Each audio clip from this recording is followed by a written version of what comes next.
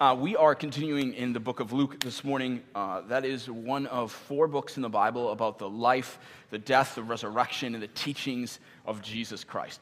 If you want to follow along, and I highly encourage you to do so, there's a Bible under every chair.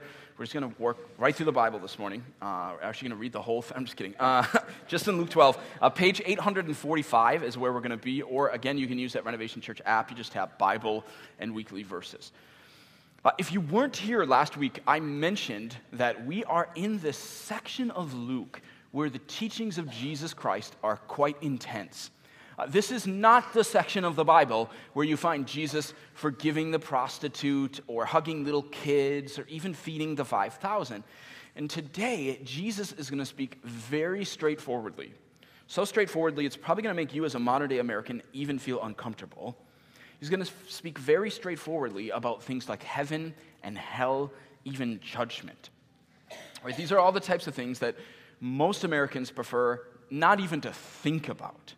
We all just want to assume that things are going to work out for the best. In fact, I read a study, that was just last week, maybe a week and a half ago, and it said that only 1% of Americans think that there's a possibility that they might go to hell.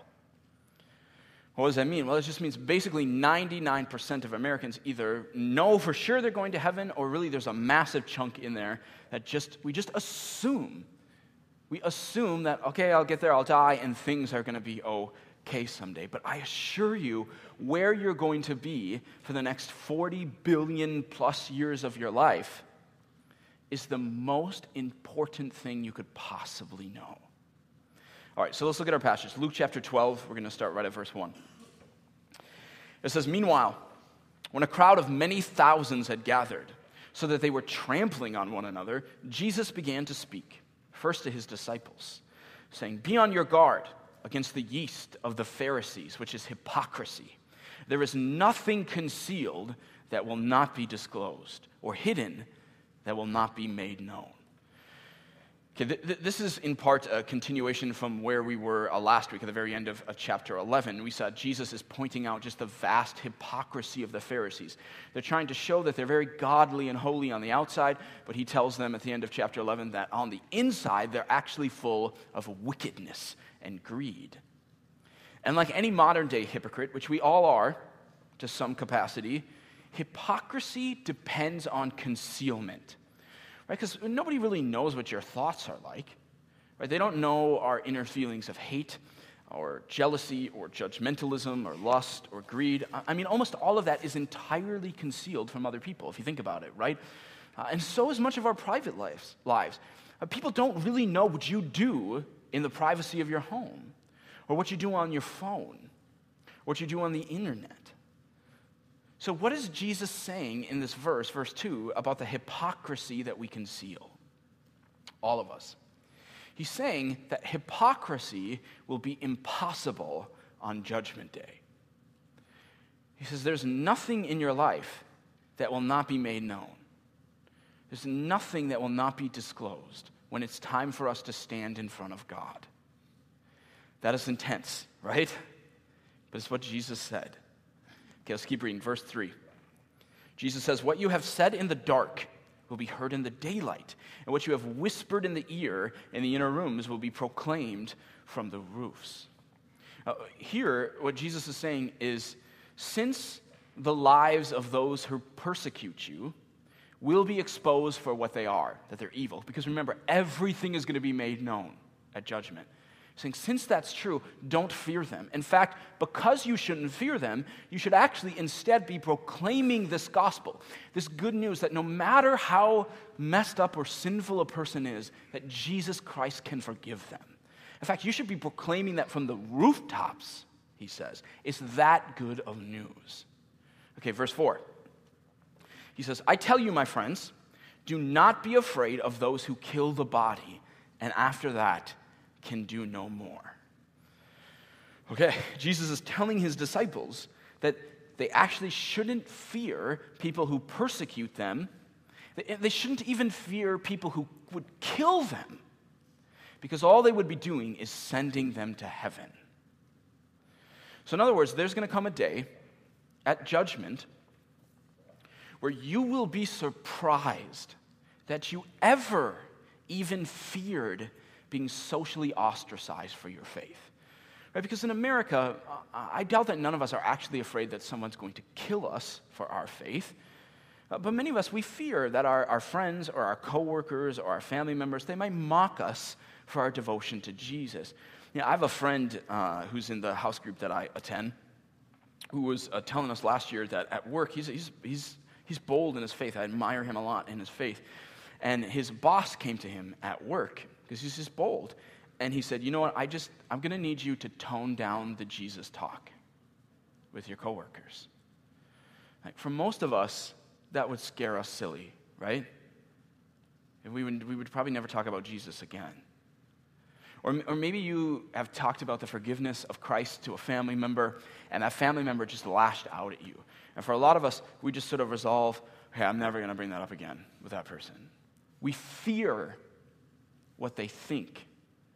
Or we fear at work what the possible consequences could be to us. And Jesus is saying, I don't think you're going to fear that at Judgment Day. In fact, he tells you to fear something different. One of the main points of this text is Jesus is telling you to fear the right thing. Look at verse 5. This is where we're going to start to feel really uncomfortable as Americans. These are the words of Jesus. Verse 5. Jesus says, "But I will show you whom you should fear. Fear him who, after your body has been killed, has authority to throw you into hell. Yes, I tell you, fear him." Now, whatever you hear from this point onward, know that this is not like a crazy church where some guy is just saying crazy things. I'm reading to you the words of Jesus Christ. Now, I assure you, this is a section of the Bible that most churches just skip right over because it's that intense. But I'm not saying this. These are the words of the Son of God. I think a lot of this talk on judgment or hell, it's hard, it's difficult for us as modern day Americans to kind of fit into the version of God that we want to have. We got to remember that all of us, our theology, our version of God is influenced by our surroundings, it's by our culture. Every single person. Our view of God is influenced by our culture. That's why we always have to be on this quest, biblically, to figure out who God really is, apart from our culture.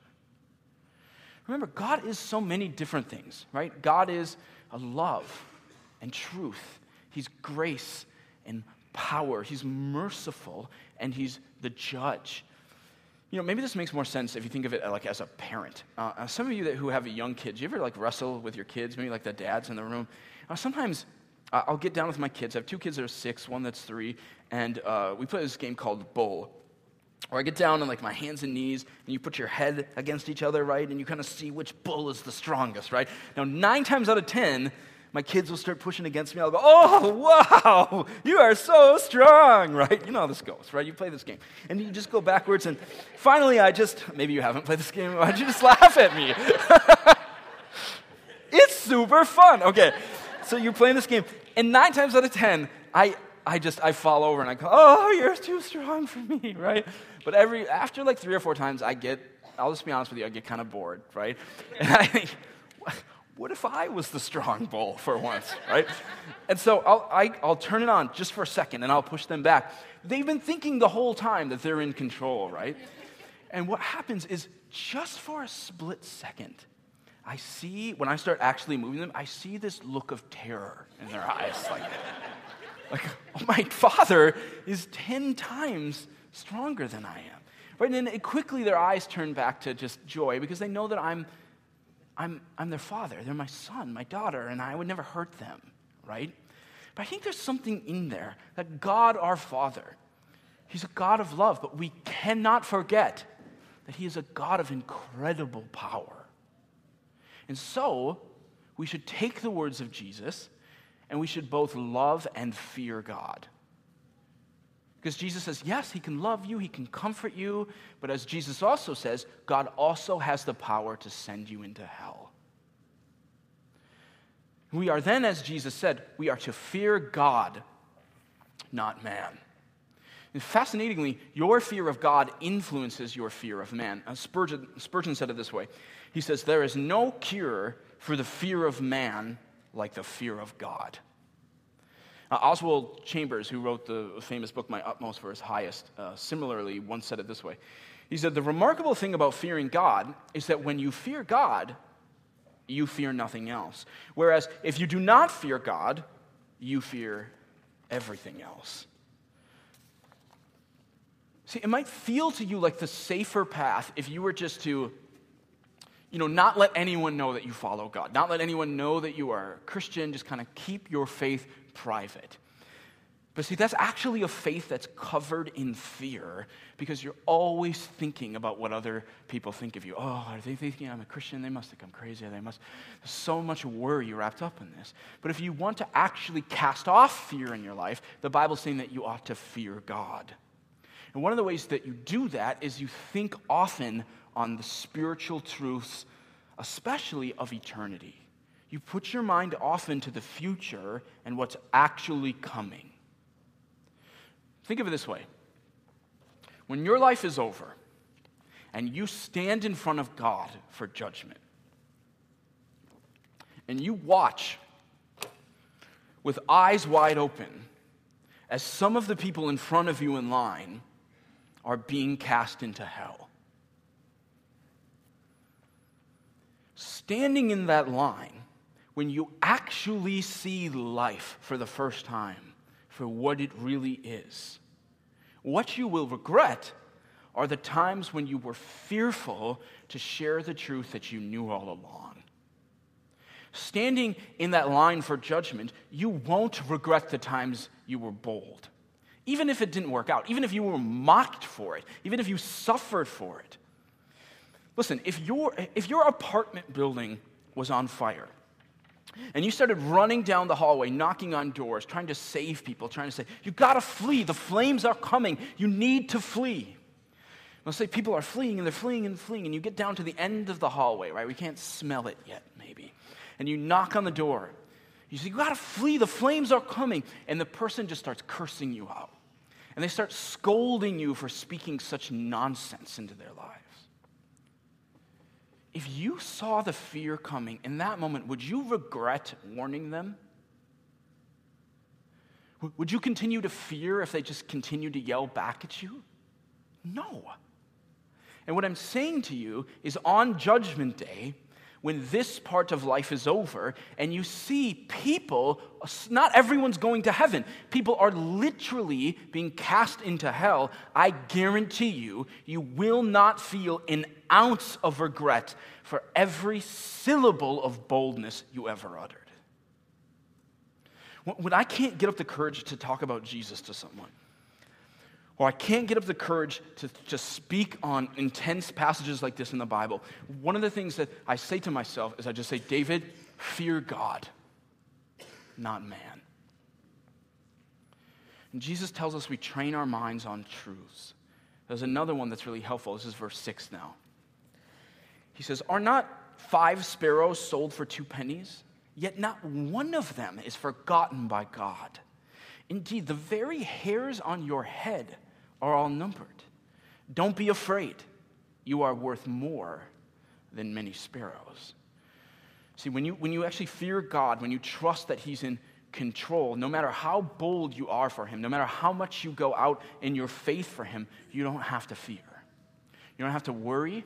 You don't need anxiety. Why? Because He just said, you are of infinite value to God. God knows and cares for even the sparrows, and He cares infinitely more for you.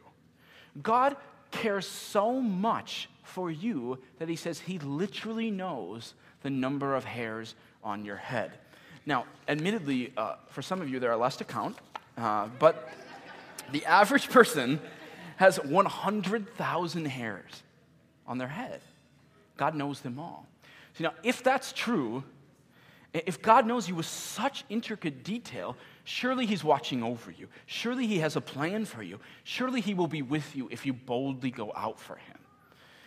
Friends, no matter what is happening in your life right now, I don't know, some of you in this room, I'm guessing in a room this size, life is just crazy. No matter what is happening in your life right now, God is in control. Think about this. The Word of God says this. If God knows there are 97,138 hairs on your head, do you not think that He's aware of the difficulties that you're facing? Do you not think that He's not with you? Of course He's with you. Trust Him. Do not fear. Okay, Jesus continues in this intense passage. Now He's going to get us out of the present again and back to Judgment Day, which is really kind of the focus of this passage. Verse 8 says, I tell you, whoever publicly acknowledges me before others, the Son of Man, that's a title for Jesus, will also acknowledge before the angels of God. But whoever disowns me before others will be disowned before the angels of God. Again, this is a incredibly tough word for Americans because we hold to this really odd notion in America that faith is meant to be a private thing. As if it makes any logical sense to keep the most important part of your life private. As if it makes any logical sense to keep the very knowledge that could save another person from hell private. But what does Jesus actually say? Because we have to look carefully here at the words of Jesus. Right? Not our culture, not just what some church says. What does Jesus Christ, the Son of God, what does He say? Look at it. Jesus says, this is from verse 8. He says, whoever publicly acknowledges me before others, I will acknowledge before the angels of God. So we're back to this theme of judgment again. Right? So this is, you've died. You're at judgment with God. And there's a very public nature to your judgment. That's one of the things I don't think we think about a whole lot. Is that even the angels are there. And Jesus says, to the people that never talked about me to anyone, to the people who always shirked back, to the people who always played down their faith when questioned about it, to the people who said, when they were questioned, they said, I'm not really sure that I believe all of the Bible. Well, I wouldn't say that I'm like a Christian. He's saying, if you're ashamed of me, if you disown me, then I will disown you. Friends, never be ashamed of Jesus Christ. Never be ashamed of Jesus, who died for you and had His blood spilt for you. Never be ashamed of Jesus, for fear that one day He could be ashamed of you. I want us to put all of these 9 verses together, and I want us to think critically about what Jesus is talking about, your judgment day.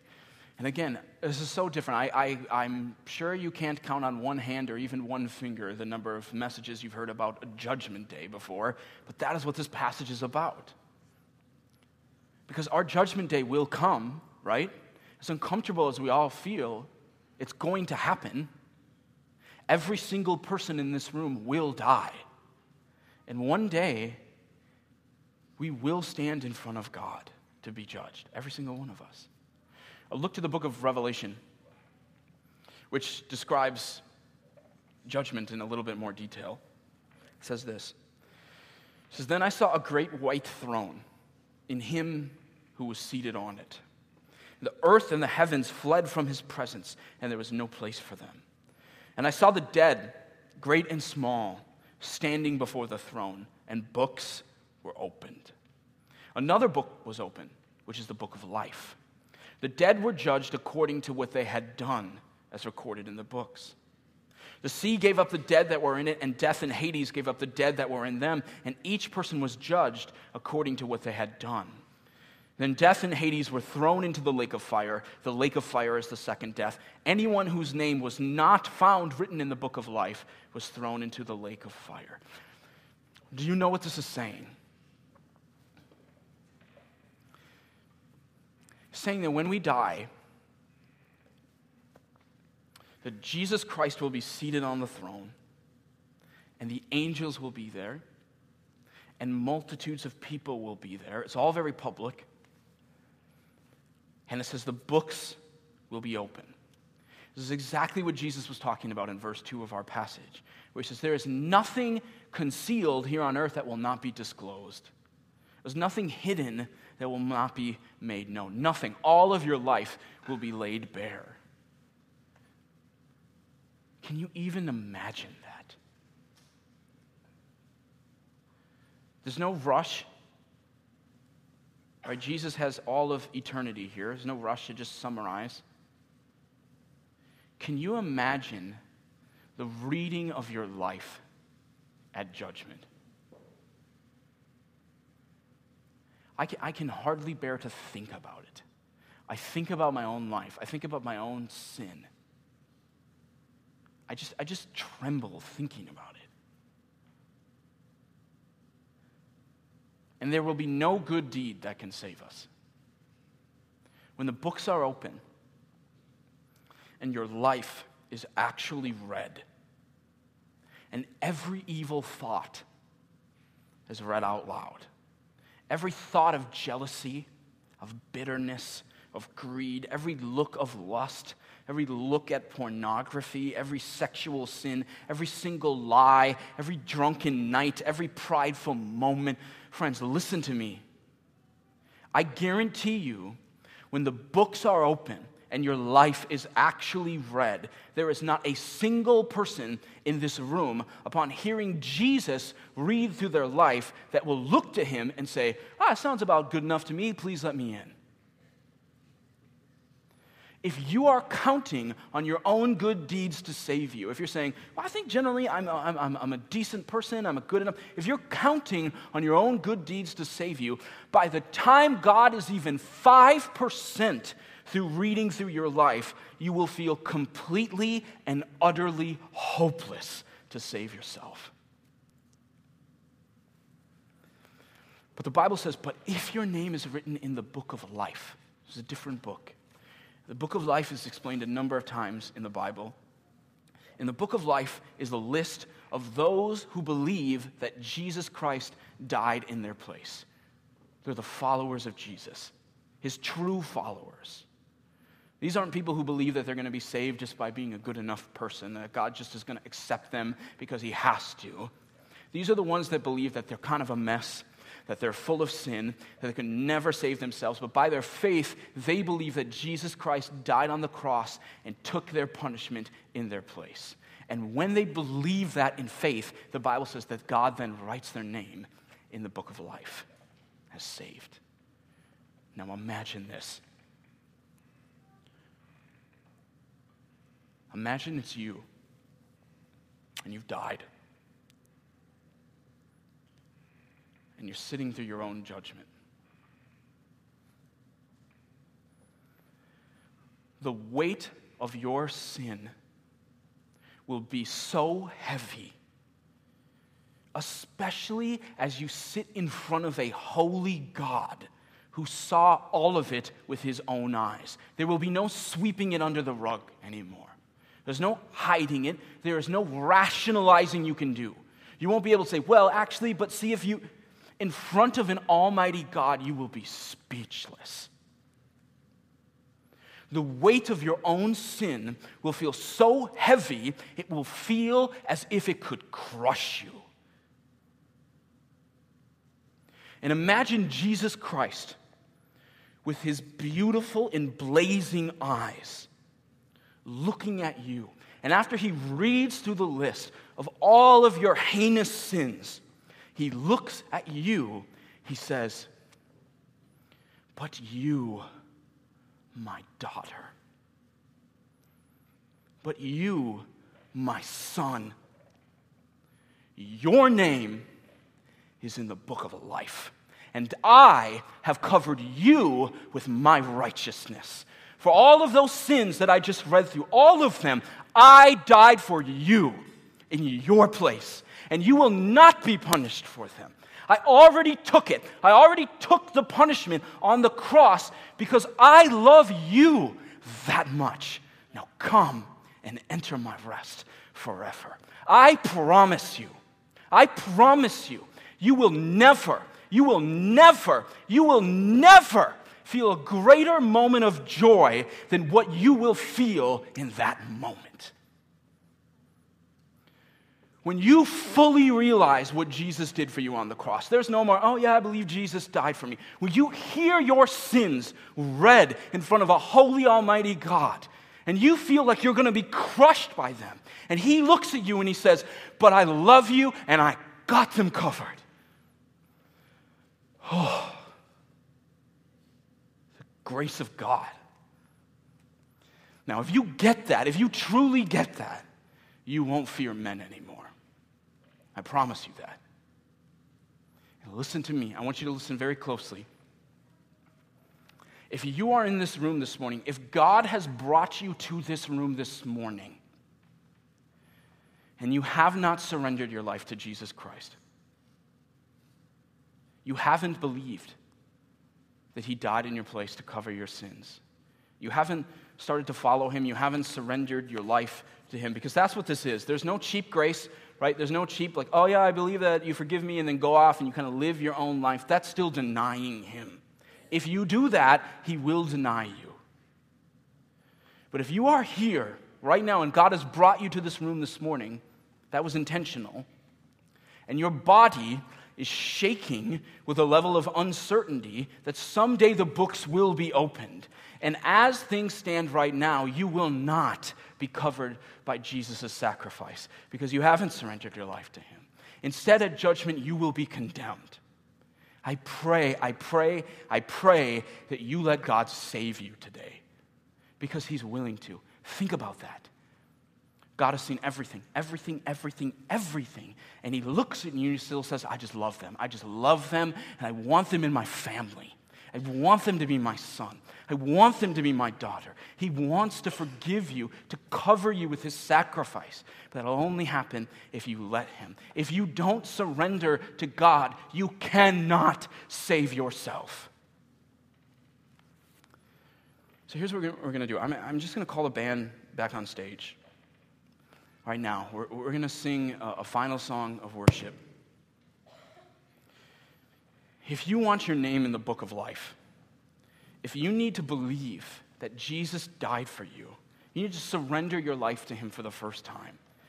Here's what I want you to do. At any time during this last song, I want you to walk to the front of the room and stand here in front of the stage, just facing this way. Anytime during the song, you just come forward. Now, I get it. That's kind of a public thing to do, right? But what do we just read in the Word of God? One day, everything will be disclosed and made known.